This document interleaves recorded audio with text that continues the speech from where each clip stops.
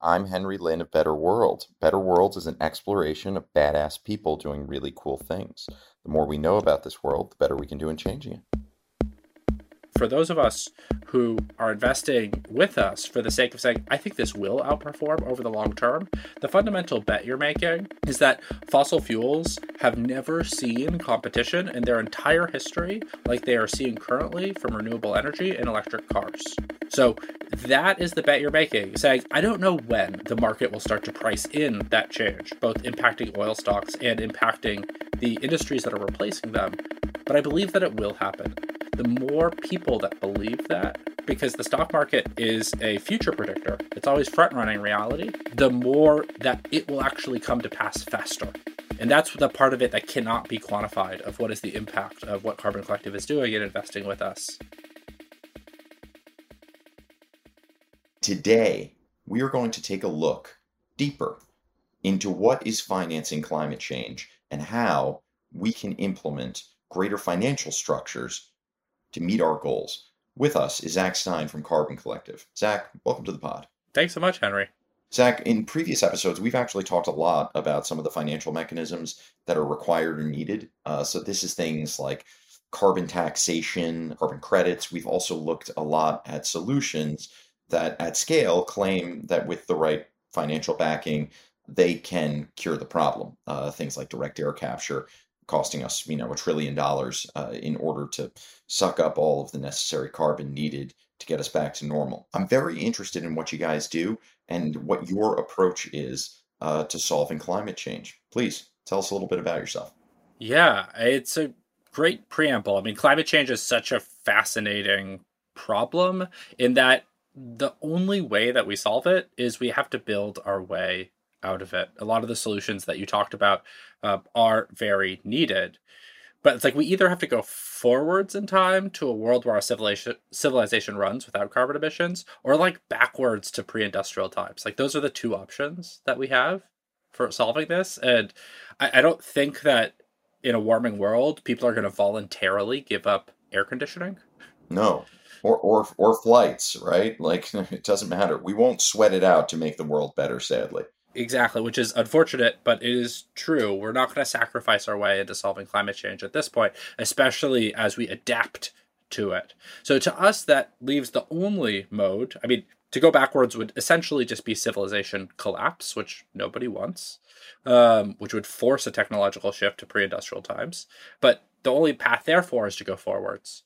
And some of the estimates, and you alluded this to it, is that it's going to cost something like $5 to $7 to $9 trillion a year to build all of the infrastructure that we need to transition a society that has gotten to the place where it is by burning ancient plants to now a point where we're able to power all the things that we still want without doing so, without burning stuff. So that's kind of the context that we enter with Carbon Collective. And for us, why we entered this space is we started in 2020 looking at our own retirement accounts. I'm 34. I'm going to be retiring in like the 2050s. And if you're a climate nerd like me, the 2050s is like kind of like one of the big decades that people talk about. It's like basically we figured it out or we haven't by then. Right, everything's good or everything's an absolute mess, right? Basically, like we're basically like pretty close to reaching a quote unquote net zero world by that point, or we're not, and like we're on a path to catastrophic warming. I'm sure there's many areas in between, but like that's what the current climate science is saying. So, Carbon Collective, just to be clear, is an investment platform that's solving climate change by getting your IRAs, brokerage accounts, trusts, and more invested in green, sustainable stocks and bond portfolios that are built for solving climate change, correct? You couldn't have said it better myself. Well, I read from the website, so call me cheating. One of the interesting things that I discovered in pre-production with you is that you have a strong thesis around the fact that the fossil fuel industry, may they go fuck themselves, will really only change when the market forces them to. Can you tell us a little bit about some of the drivers that you feel are really truly behind climate change, and then what's your philosophy on divestment, reinvestment, and voting and pressuring? Yes, so you hit upon kind of how we set out to construct and build portfolios. When we started in 2020, kind of what Wall Street was offering as a way to do sustainable investing, which to us, that means it has to align with the leading climate science. That's the world Right. we're trying to build into, was an acronym called ESG. A lot of your Right. listeners have probably heard of it. It stands for environmental, social, and governance. And that does not whatsoever actually align with the climate science. It's just kind of like a less bad version of the overall stock market. And so to us, we said, how can we build portfolios that make sense for the long term goal of retirement while having this clear through line of climate all the way through it? So, unlike some others who argue that we have to remain invested in fossil fuel companies like Exxon to have that quote seat at the table to pressure them to become a solar company, we don't. We think that they are never going to change until they're forced to, and by market pressures. So we cut them out. We hold the companies, we overweight the companies that are replacing them in building solutions. And then we hold the rest of the market because their core businesses can decarbonize without changing. So we want to use our votes and our pressure as a collective to try and get them to do that faster because increasingly it's also just better business.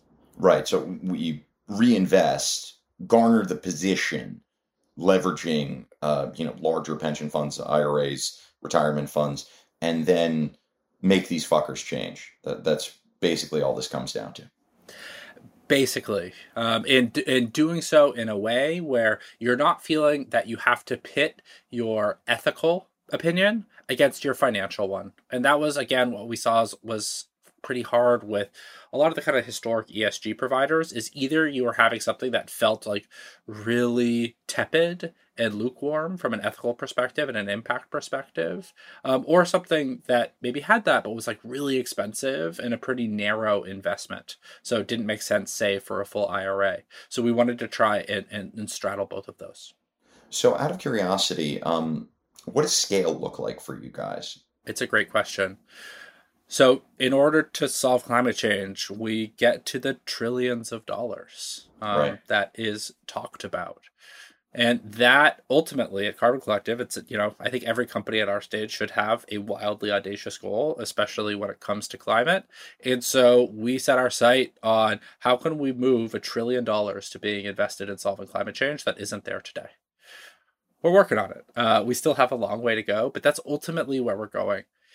Along the way, one of the most insidious things that I don't think we'll ever have a way to quantify, but I think is incredibly important, is we need to challenge and change the overall narratives on Wall Street. Right now, and a lot of your listeners, and maybe you feel this way too, when I say the word sustainable investing, what comes into your mind is probably a word like underperformance, Right. where you're like, if I'm a bleeding heart, sure, I'll do that, but I know I'm giving up like a percentage point or two of overall performance. Right. So, how are you guys addressing the returns stigma? Right. How are you delivering, above average returns and outperforming the market, and in some capacity showing that being better for people and planet is better business? So the most important question, the way we do this is by we take a step back and we ask the question of when.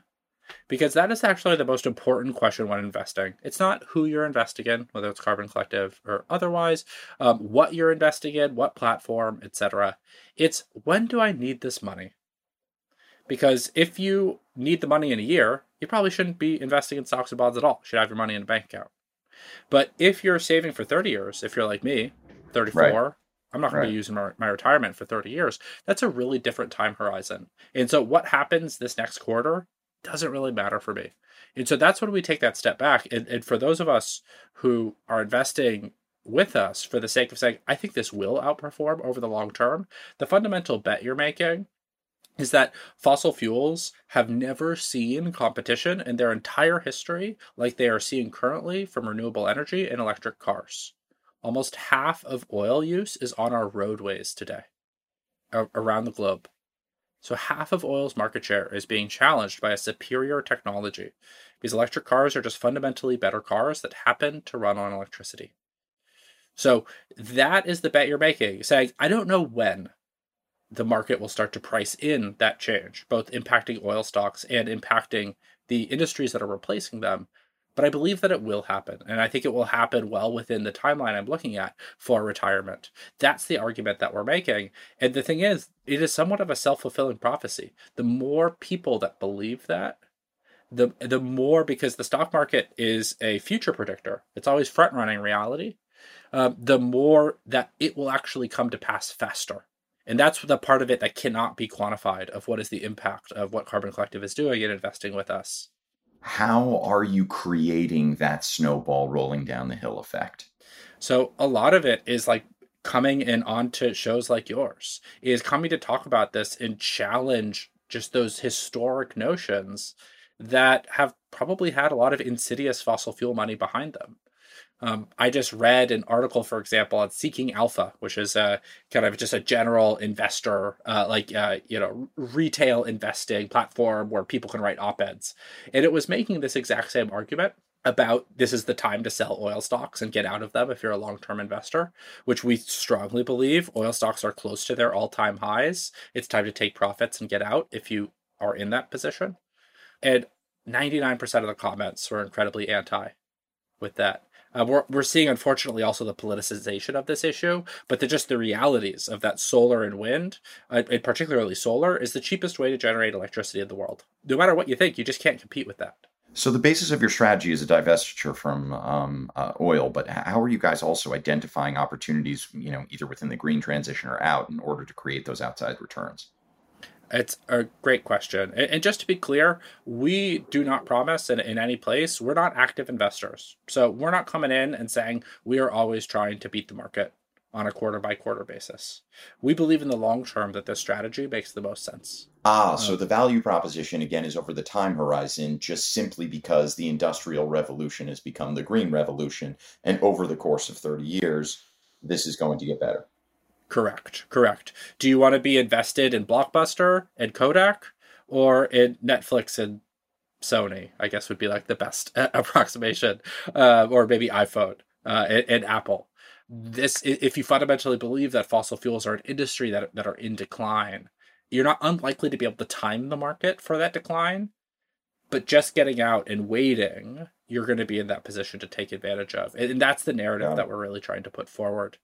To your question of how do we identify companies that are building climate solutions, we try to make it really simple and transparent. So ESG, which is that acronym again, it looks at and says, how does a company do what it does? How ethical is it from an environmental or social perspective? We take a step back and we just say, what do you do as a company? How do you make money? And if you make over half your revenue from industries that can't exist in a climate stable world using today's technology, we don't invest in you. Oil and gas, petrochemicals, etc. Well, then that's the basis for your thesis, right? Yes. That there's this ongoing green revolution, and you're investing in the companies that will profit from this transition. So those that will not be here, oil companies, plastic companies, you name it, we don't invest in.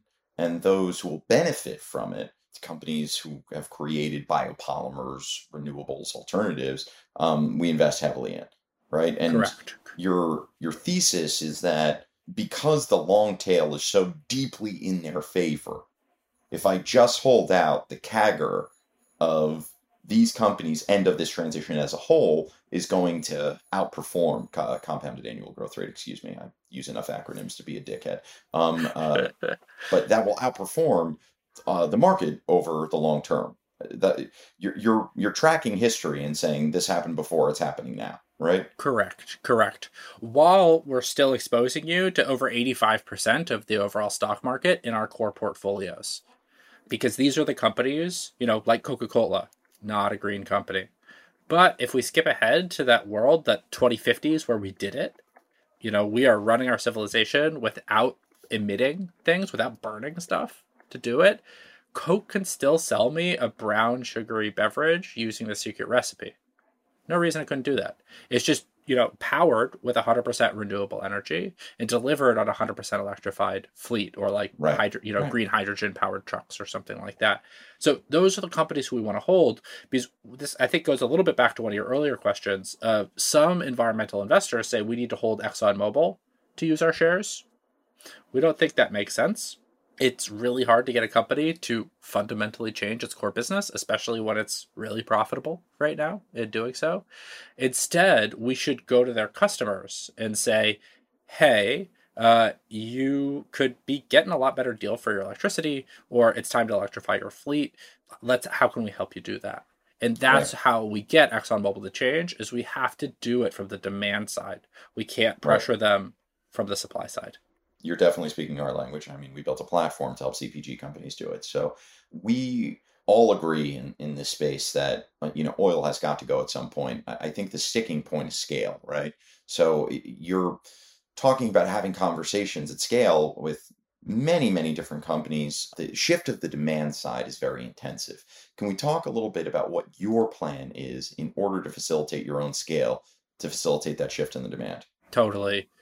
So we are growing on multiple fronts, and what we're really focused on is retirement accounts. Again, because there's this fundamental alignment of, especially if you're like me, where you have a few decades until retirement, you really want to be retiring into a climate stable world, or at least one that's on Right. path to it. You want to retire with stability. So, where we're most focused on right now is actually not working with individuals, although we welcome any to come and join our platform if you have an IRA or something you want help with, absolutely. But we're really focused on companies. We're focused on helping companies with their 401k plans and 403b plans get a full range of options that they can invest in. So, nobody's forced to invest green, but we give them the option where they hadn't had it before. So you guys have your own sales force that, has enterprise outreach to all these different companies. You call them up, and the value proposition is, hey, there's a massive migration going on in the green revolution. We can help you capitalize on it in your time horizon because your time horizon is 30 to 40 years. We will ultimately outperform the market with this thesis. Bet on us. To some extent, I think maybe are not as aggressive in that sales language of saying, hey, this is the best way to make money.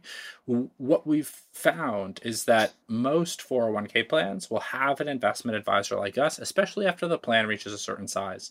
There's just different liability reasons that having Got it. someone Yeah. like us involved makes sense.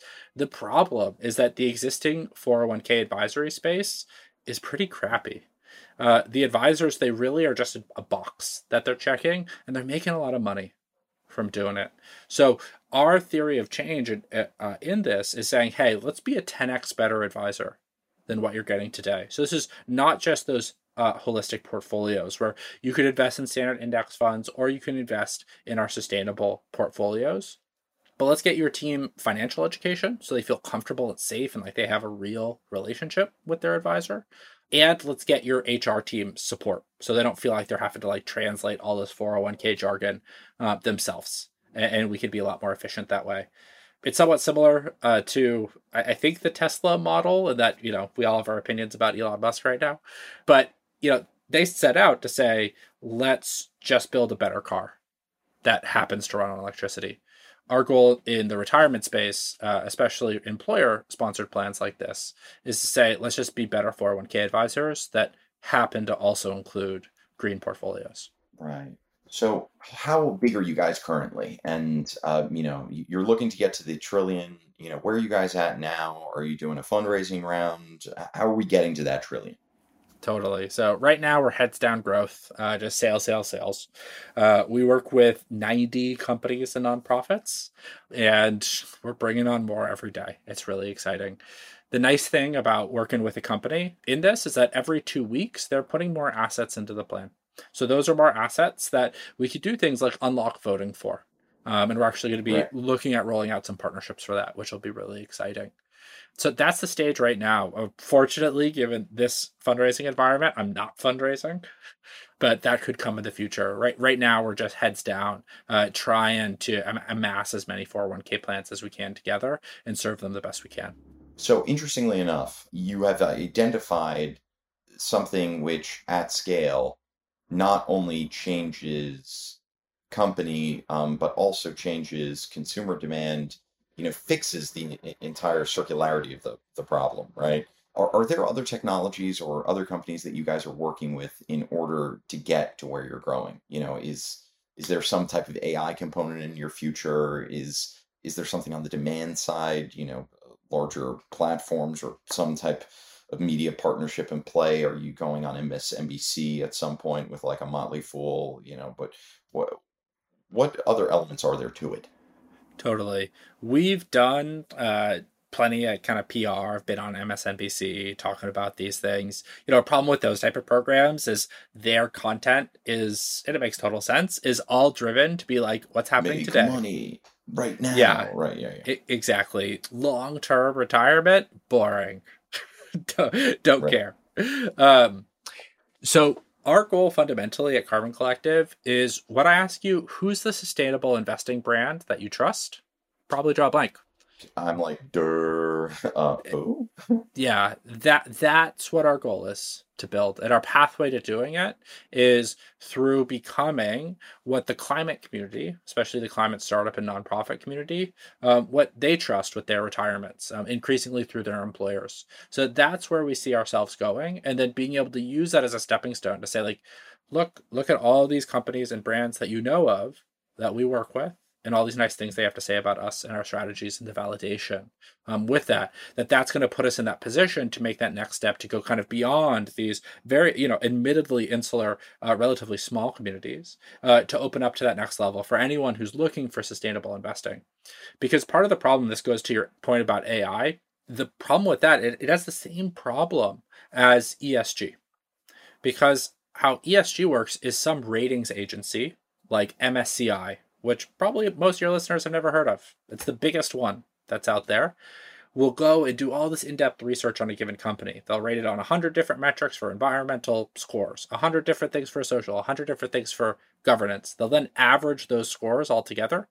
So one E, one S, and G, and then they'll average that together for a combined ESG score. And the problem is that MSCI's ratings are wildly different from Sustainalytics ratings. And so then you're left being like, I didn't get to see how this was made. I have no idea why this is in here. And yours disagrees with yours. And I would literally have to pay $30,000 a seat per year to get access to any data that's underneath the hood of what goes into this. And so to us, it all comes back to trust. And there's been so much greenwashing in this space that for us, that's why we said, let's make it deliberately simple. Because investing is never going to be perfect. There's no perfection here. We were all born into a deeply capitalistic, hyper-individualistic world with an economy based upon the extraction of natural resources and labor. That's what you're fundamentally investing in. At the same time, we also have to be investing 5 to 7 to 9 trillion more dollars per year to solve the greatest crisis that we've ever faced, that is fundamentally existential. So how do you hold both of those at the same time? That's what we try to navigate, is in between that, while not rejecting either reality. And so to do that, you just have to be really simple and transparent. So our climate solutions collection, it's not how green is this company, it's just what does it build? If it makes over half its revenue from industries that are identified by leading climate science, like Project Drawdown and other groups, that these industries have to massively scale the coming decades, we include them. And that's it. Excellent. I'm interested, last but not least, in what you think the individual consumer can do. Can you tell us a little bit about how they can make impact? Yeah. I always like to answer this question by taking a step back, because I think as an individual, thinking about climate change and trying to answer that question of what can I do could feel really overwhelming. There's a million things you can do. There's everything that you can do. It can make going to the grocery store like a really horrific event of like, how much plastic is in this? And like, ooh, is this meat? Am I pescatarian today? It's exhausting, and decision fatigue can set in really quickly, and so can apathy. And so the way that we like to say to start, and kind of like our vision of who is everyone who's at a climate march, what actions have they all taken? It's they've all done the one-time things, the one-time changes. And those are bigger decisions. It's a big decision to choose where you invest, to choose where you bank, to choose how you get your electricity or your stove or your car. It's not are you having chicken or not tonight? That's a small decision. But the nice thing with all those decisions is once you make it once, then you just go on and live your life. You're just saving for retirement. You're just turning on your lights. You're just getting in the car. You don't have to think about it. You're just fundamentally operating in a way that is greener and more climate aligned. So those are the decisions that we often say, do those first. Pick up the big ones, get through them, build a plan. And then after that, say, okay, which smaller decisions am I drawn towards? How much free time do I have? Do I want to spend that doing political activism, for example, or all these other places? Find kind of the community that's going to be right for you, but make sure you do the big things. The majority of listeners, I imagine, the majority of people, if I can just throw it out there with no data backing me, probably don't think too heavily about retirement, right? It's probably sort of a throwaway. Nor do I imagine they think about, investing along 30-year time horizons. Why do we think it's important, other than the obvious impact reasons on the planet, to give this its fair due and its consideration? It's a great question.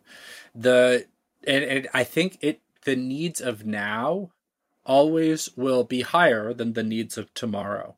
And so the philosophy I would say here is, if your needs of now are higher, say like you don't have an emergency fund saved up, and this is going back to just like kind of a purely like, financial coach perspective, then you shouldn't be thinking about retirement. You should be thinking about, how do I get at least 6 months of expenses put in a bank account? Start there. Ideally, it's a green bank account. So, that money could be putting to work building solar. But that should always be the first place for you.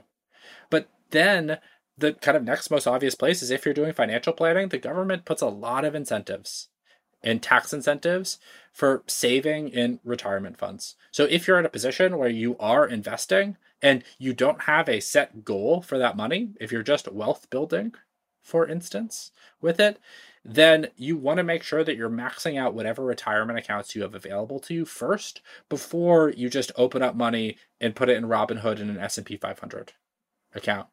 Because you get taxed twice on an account like that. It's all money you've already paid income taxes on. And if you pull that money out and the account has risen, the value is higher, you'll pay capital gains taxes on it. Retirement account, there's no capital gains tax.